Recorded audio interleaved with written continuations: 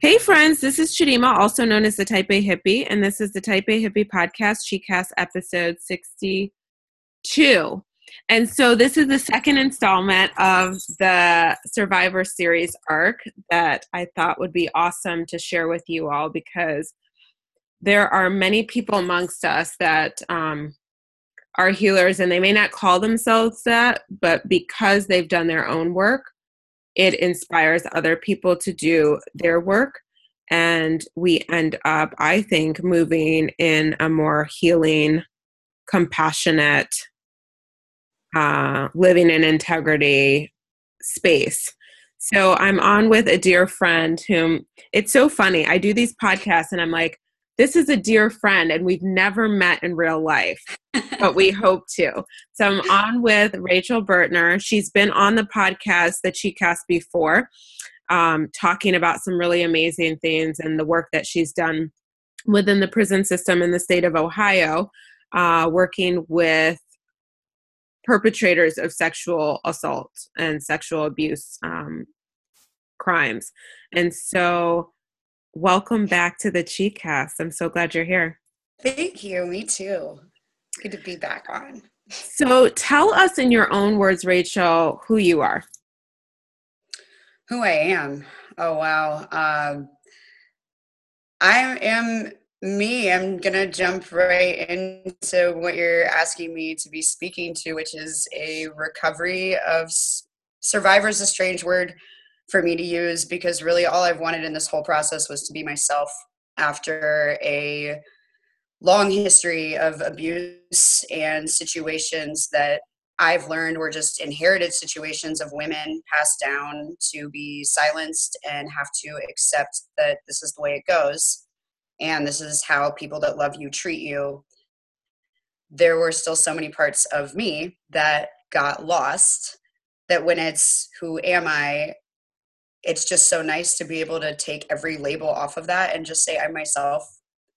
I know that what that looks like to other people is I am a whistleblower, I'm a truth teller, I am funny, I am someone who is just engaging and unjudgmental and here to stand as a source of what's possible in a world where we own everything that's happened and continue to love and heal and move through understanding why situations have happened and move forward. I love that. Yeah, that's one of the reasons I started to ask my guests to say, to describe who they are or to share who they are with listeners in their own words, because oftentimes we attribute names, labels, titles, and oftentimes it's with the best of intentions, and yet it's still a label, a title, a category, a box.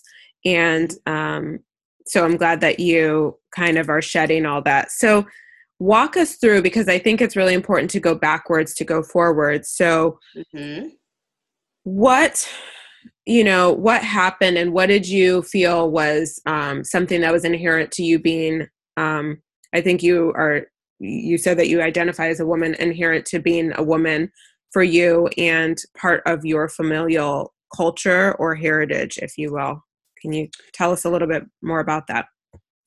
Well, for me, the abuse in my life started in a relationship with someone that I have no problem still to this day having love for, that I was able to, too young, pick up that there was something wrong with our dynamic, and by wanting to search too far into it, of wanting him to confront his own childhood issues, it was complicated for me still as a child to then understand that what was going on was I was being very abused and silenced to keep a whole situation private.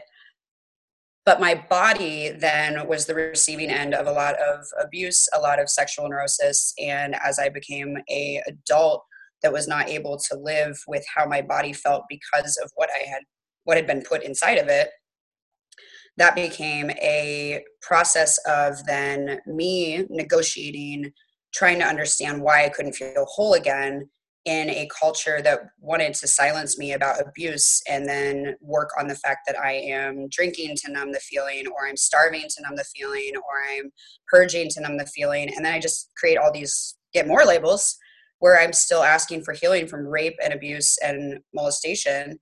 But everybody now is treating me for anorexia, bulimia, alcoholism, bipolar. And really, it was just, I wasn't allowed to ever have a feeling and express it and be devastated that I couldn't tolerate a lot of hate and anxiety and somebody else's feelings they couldn't process in my own body. So what I inherited was a diagnosis culture that kept just saying, this isn't important, forget it, move on, numb the feeling, let go. And I was still then horribly confused. Why would someone who loved me do this to me? And so it was messy. All of that is really, that's a lot. Sure. Yeah. And so that's what I realized that I'm not unique, that one situation starts to perpetuate a lot of coping mechanisms that get a lot more attention, and we never really get back to source. Because again, if we attack the source of two kids that had no business doing what we were doing, we were going to have to, some people were going to have to answer some questions of why were we in the situations we were in as children. Sure. As I became more of an adult, what I inherited was a culture that was, it's not my fault, it's theirs. And I wanted to be more responsible as a grown-up and always go backwards into finding healing for not just myself, but who abused me. Yeah. Yeah. So what did the healing look like, or what did that process look like? Obviously, you don't have to go into details that, don't work to share at this level. And it's also, I'm asking the question just because someone's listening that needs to hear just what you have to say, Yeah, well, I do spiritual counsel, and I'm a yoga teacher and a healer, and all of that has been a result of finding my healing. It's been years of a process that has involved a lot of movement, a lot of screaming, a lot of writing, a lot of singing, a lot of dancing, crying, talking, connecting, being with other women, working with men who have been part of the other side. I believe in two-sided healing, so I've worked with a lot of men who are incarcerated, who could speak to me. My main healing has come from that I've been driven to do this. My best friend and I share the same abuser. And I have always known that, and I never knew when she'd be ready to wake up. And as she has found healing for herself and has admitted through that process, we have been able to speak through it and identify our relationship together and heal together by admitting really hard things and then processing what it all means. And as women, learning how to separate from what happened and what felt like a child versus standing as an empowered woman who has survived some shit, absolutely. And then saying, how can we move forward and help some other girls and help some young women and get women on this vibration? I've learned how to feel my hips. I had to get back in my body. So I had to grow one back, It's been, what's been healing has been sitting with a bunch of women who tend to also be healers, teachers. They're my favorite people in the world. And we eat and we laugh and we are kind and we move forward. And that's been the ultimate healing, is to recreate a self that I love being. That's awesome. Yeah. That's awesome. So what do you do in terms of, passing it on and helping other people?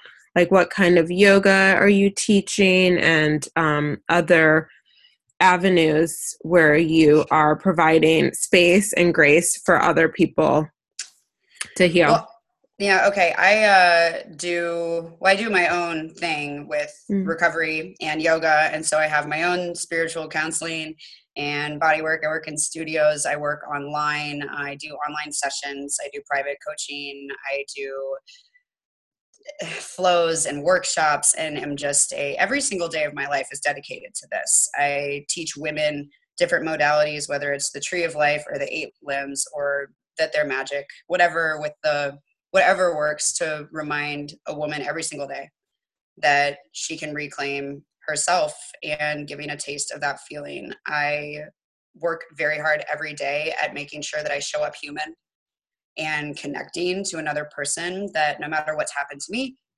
I am going to be an example of knowing that sourcing love and kindness and compassion is what is healing, to laugh again and to connect again and to forgive men. Another thing that is huge in my process is that everything that's happened to me does not discount for the great men.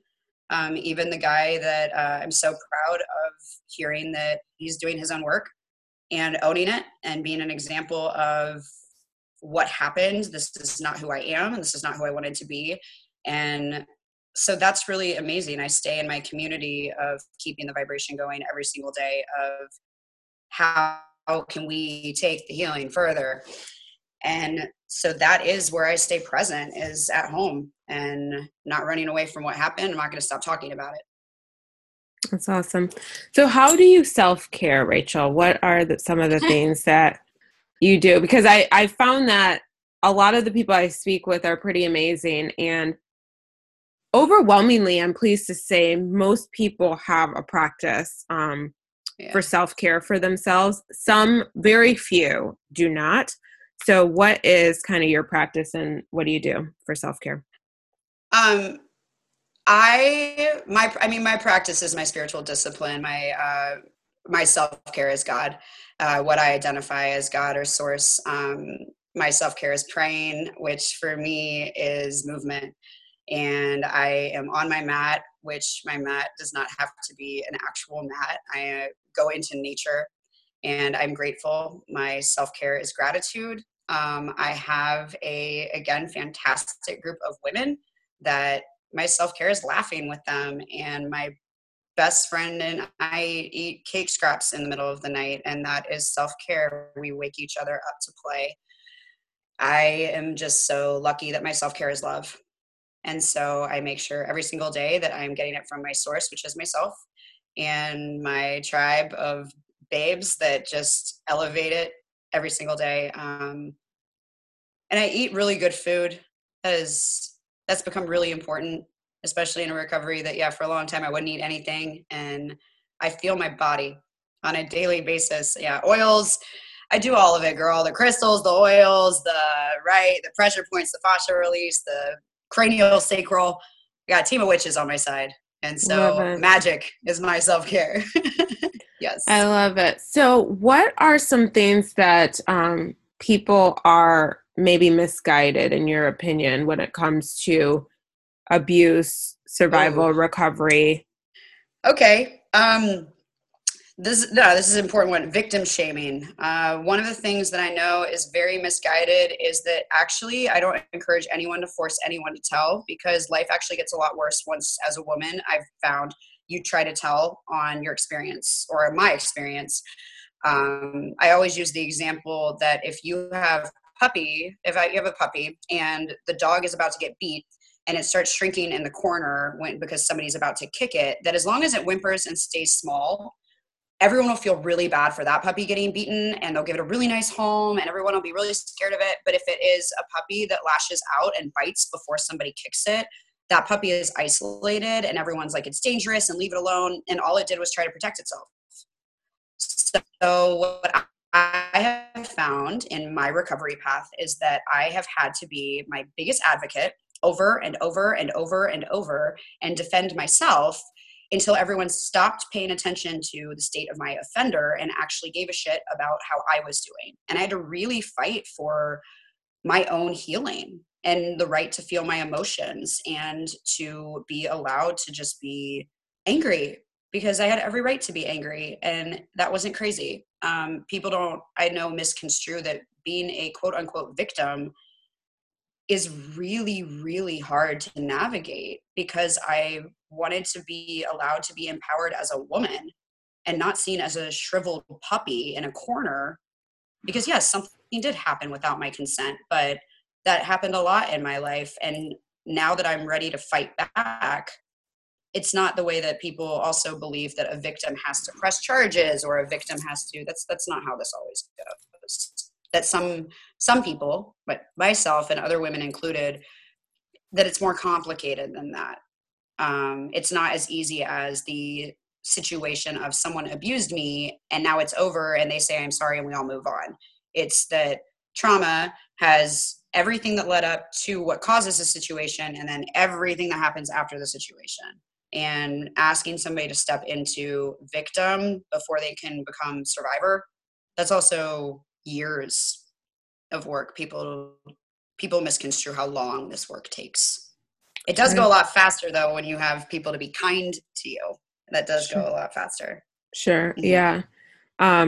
I did trauma sensitive yoga or trauma informed yoga training along with yoga therapy. And one of the things that was astounding to me, and it totally makes sense, is that, you know, when we experience trauma, it resides in the body.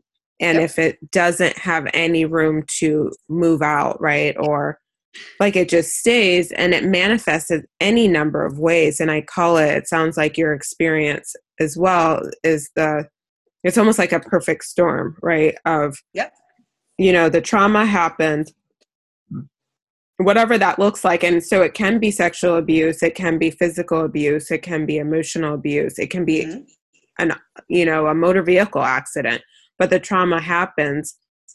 And then if there's no pathway to healing, no opportunity for healing, then it just kind of stays there and bounces around the body. And we oftentimes self-medicate, right? And that looks like, and that can look, I mean, so, and I say oftentimes, and I say what I've seen or what I've experienced or what I've heard people, because every experience is different. So I won't quantify and say this goes for everyone, but it tends to reason that, you know, unless there is some work done, how do people, you know, and then people are just navigating and walking around the world, you know, with things that have happened to them that they haven't had an opportunity to actually explore or navigate. Well, my favorite thing that I work with people on in reconditioning is reconditioning sensation, because we won't really go into the brain like the amygdala, the hippocampus, like all of that. But that what more of it is having to reintroduce, just shorthand. The answer is that if someone has abused me, what was really helpful was to then have a situation with someone where I could reintroduce safe. That if my body is being triggered by a smell, because when I'm abused, there's a certain smell, let me sit in a room with that smell so that my body doesn't go into a meltdown just because of a smell, because it's going, wait, don't let this happen again. Sure. And right. So the self-soothing after abuse and trauma of how can I even calm down enough to trust another human? Because you are right. Once trauma occurs, there is no prayer to go out into the world and experience it like the trauma didn't happen. Because what I need immediately after is a reintroduction to what life felt like before it happened. Give me back what was taken away, which is my feeling of safety and security and knowing who I am. And so it's a really interesting process to watch women, because the other thing is that I didn't know how much of myself I had lost. Because especially I did a lot of work with men in prison, where we had one man specifically, I sat with 23 men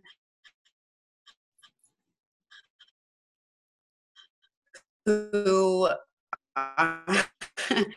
this was not yoga. We were talking about the energy of violence. And I was saying, where do you feel anger? And being able to actually talk to them about that, if they did have a release where I hit her and now I feel better, where did the feeling go? And we actually talked about that, of what happened once. One man specifically, he was like, you know, I said, well, what would happen to her after you left? And he looked at me and said, I don't know, answer it. What would you do once I left? And I asked him who got me off the floor. He was like, I guess you. I said, there's your answer. I had to rely on myself. And but then I'm making up the story. As soon as he leaves, I'm going to start to tell myself the story about, okay, it's okay. He still loves me. It's fine. And those things also then are part of trauma recovery, that somebody has to go, you know, that wasn't okay, right? Right. That wasn't okay. And you had every right to, you didn't have to cry though. It's good that you did cry, but I'm really sorry that happened, because that wasn't okay. Somebody shouldn't do that to you. Right. You don't have to accept that. So yeah, it's been that, because that's another misconstrued thing, is that with this recovery, is that people that are traumatized can never be strong afterwards. That they're just going to be a victim forever. Not true. Yeah. What a way to not live. Right.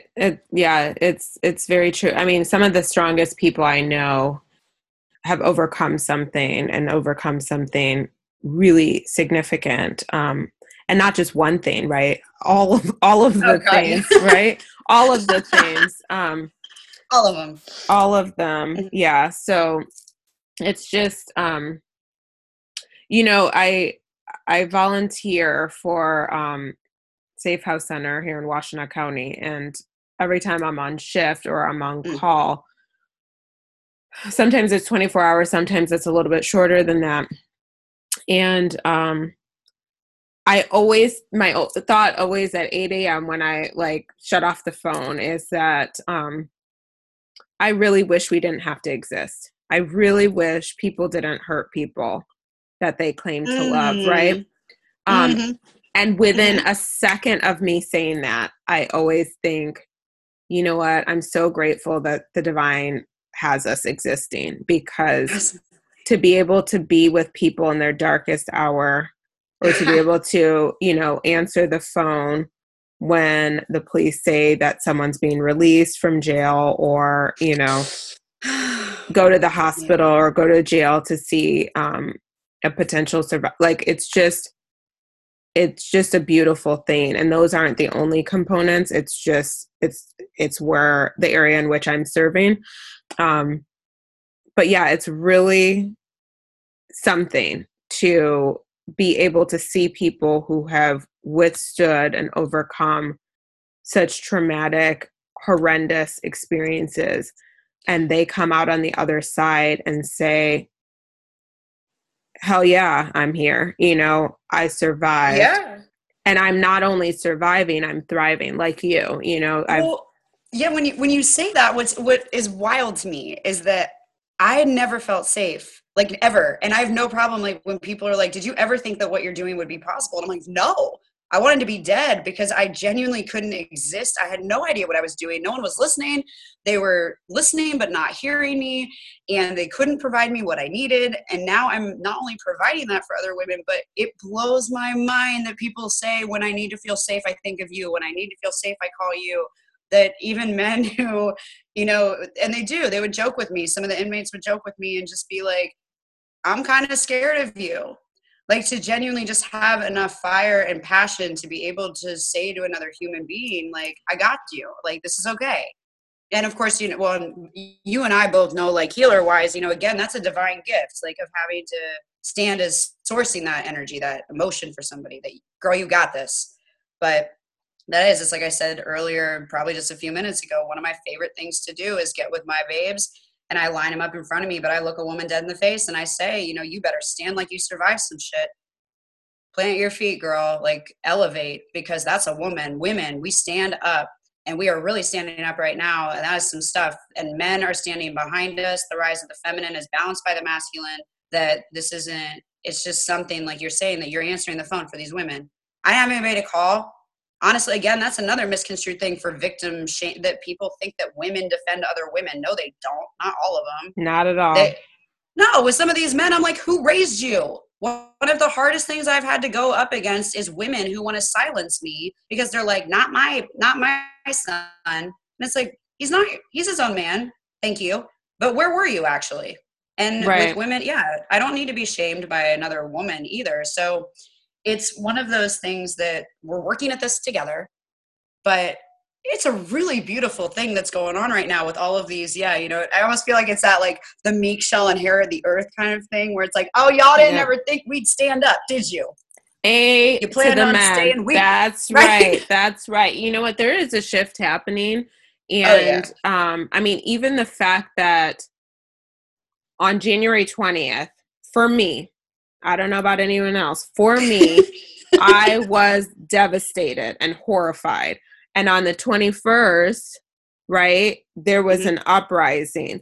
And that didn't mean that there weren't even some battles within that uprising, but there was an uprising in the world, and it wasn't just in the US, it was all across the globe, which is a really powerful thing. And yeah, it's, I get on my soapbox and I want to do a little soapbox and then acknowledge you, because I know that we probably have to wrap up pretty soon. But, I hate, and I don't use that word lightly, when people victim blame and victim shame. It turns my stomach, because if it were you, you would not be saying these things, likely. Amen, girl. And so it doesn't matter what someone was wearing. It doesn't matter what they were not wearing. It doesn't matter if they were inebriated. It doesn't matter if they were stone cold sober. It doesn't matter the state of the victim or the survivor. At that point, it doesn't matter what they're doing. It matters. Everything is on. The reason that sexual assaults happen is because sexual predators assault people that are minding their business. That's why it happens. The reason why sexual abuse of children happen is because an adult took advantage of the power differential between them and the child. Yes. And thought likely that no one would ever catch on. No one would ever notice. Right? So that's why it happens. What's done in the dark generally comes to light at some point. It might not be that day. It might not even be that year. It might not be even that century, that decade, or their century, but it comes out. And, I want people to stop and think before they run their mouths about this, because pause. Am I adding life to the situation, or am I adding death to the situation with my words? Am I helping someone come out of the darkness into light, or am I pushing them further into the darkness? So we just got to be mindful, and I will drop the mic there, but I want to acknowledge you, Rachel, because I remember when we first connected and I was reading some of your story, and we were just kind of vibing on the pre-call during the episode where we had previously spoken. And I was just like, you know what? She's a badass chick. And I'm so glad that the divine allowed our paths to cross. And it just kind of works that periodically we'll text and check in with each other, and it's like perfect timing. And I just want to acknowledge all the hard work you've done. Thank you. For your own healing. But when my voicemail says, nurture yourself because those around you benefit, so when I take care of me, the world exhales a little bit. When I exhale, the world exhales a little bit, because we're all on the same, largely, we're all on the same wavelength or energy or, space of grace. Not always, but not always. Just look at what's going on around us. But in the best, highest, most loving, experience we are. And so I'm incredibly grateful that even though we haven't met in real life, that we are connected and we're sisters. And amen, babe. And I'm just so glad. I'm glad you're here. I'm glad you're doing the work that you're doing, because it's really helping to heal the world one exhale at a time. And I really love you. And I'm just so grateful. Thanks, Ma. This was a great way to start my day. So grateful. She's in Oregon, friends. She's doing some work. And so we're recording at like 7 a.m. her time. That was the initial, but I got started late. So cool. All right. So I will include how to get in touch with Rachel in the show notes. If you need her assistance with your own journey, your own road, she is amazing, as you've heard, and she might be just the right person for you, because everyone connects with people on different levels. And so every coach, therapist, healer, body worker, yoga teacher, et cetera, et cetera, et cetera, fill in the blank, personal trainer, is not going to be perfect for you. But she might be just the person that you're seeking. And as a result, I would love to connect you with her because that's what I do here. Thanks, Ma. My pleasure. All right. So let's see. All right. These are two perfect stories. So I've got two stories for y'all, friends, from the Humans of New York stories. And it's an older, handsome gentleman, I might add. And it says, I always say that I've done a life sentence in installments. My behavior funneled me into the criminal justice system at the age of 17. I've done 3 state bids and numerous stints at Rikers. The cycle of recidivism is difficult to break. When you come out of prison, you have nothing. No home, no family, no money, and no job. The only thing you have is your social standing. And if your social standing in jail is perceived as higher than that on the outside, sometimes it's preferable to go back. In prison, they called me Pops. I got privileges. People respected me. I felt valued. When I got out, I had to start over. And then the second and final story for today. My children's father was physically and emotionally abusive, so by the time I left him, I had very low self-confidence. I needed something to boost my ego. One day I saw some firefighters handing out recruitment material on the street, so I decided to give it a try. All the female recruits trained together because we had to work harder than the men to pass the test. We trained for 6 months, 3 hours a day. I'd go straight from my job to the training sessions. I'd bring my kids with me, and when it was my turn to do the drills, the other women would take turns passing them around. At the end of the 6 months, I was 120 pounds of solid mass, and I passed the test easily. I never became a firefighter, but those women are still my friends. Oh, perfect. I love that story. How amazing is that? I love it. So good. Okay, so friends, thank you so much as always for the love and support. Like, rate, review, subscribe to the podcast, share it with your loved ones. I love you all. So I honor the place within you where the entire universe resides. I honor the place within you of love, of light, of truth, of peace. I honor the place within you where when you are in that place in you, and I am in that place in me, there's only one of us. So have a gratitude-filled day. Thanks so much, Rachel. Love you lots. Girl. Love you, babe. And namaste. Namaste, darling.